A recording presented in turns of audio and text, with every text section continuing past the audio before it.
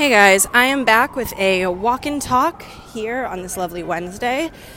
If you have never tuned into a walk and talk before, it's basically me walking to or from the office and recording whatever the hell pops into my head. I'm walking down the streets of New York, so if you hear some noises, it's not a big deal. It's just the city. Anyway, what I wanted to talk about today is the fact that I am noticing a lot of people feeling very scared. I'm scared I won't get sales. I'm scared I won't surpass my goals. I'm scared entrepreneurship won't work for me. I'm scared about posting on Instagram. I'm scared about reaching out. I'm nervous that it won't work. I'm nervous they'll say no. I get that. Trust me, I have a product-based business that I'm talking about every single day, and some people think it's batshit crazy and dumb. Some people say, yeah, it's a great idea, but I don't really think I need to be involved in any capacity. Some people say, come back to me when you've hit $250,000 in sales, whatever it is. I deal with this stuff all the time. I pitch to clients with Team AP Consulting. People say no. It's not the right time. It's not the right service. It's not the right price point. So, that's nerve-wracking. The first time I posted on Instagram, I was terrified because I was coming from a corporate background that I was kind of the head honcho. And I was like, am I going to look like I'm peddling like an MLM on here? Right? I had to move through that. And it reminds me of a quote that we've all heard, which is that quote, feel the fear and do it anyway. Where it's like, you're nervous, but push through it and do it scared and do it messy. And trust me, I'm like a big proponent of that. But I think that quote is something so much bigger, and we miss the big picture of what that quote means. It doesn't just mean do it scared. It means so much more, because think about it this way. You're scared of someone saying no. You're scared of putting yourself out there. You're scared of what people might think.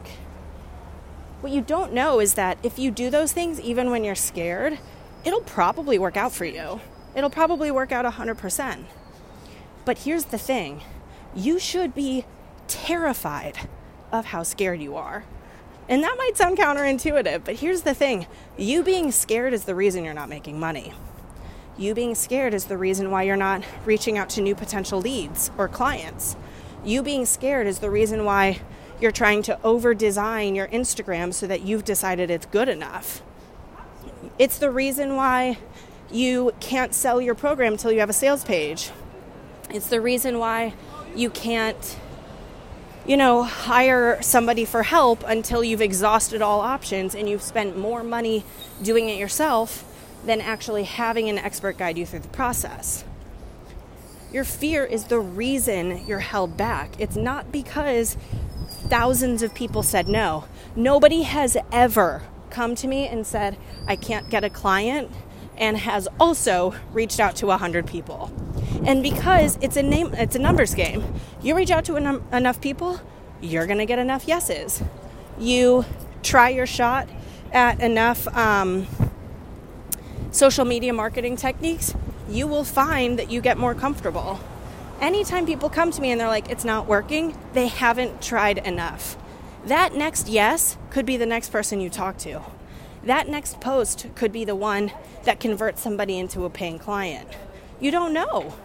That's why I'm telling you, you should be more concerned about how scared you are than concerned about if someone says no. Concerned about what people think about you. Because what's not making you money is fear.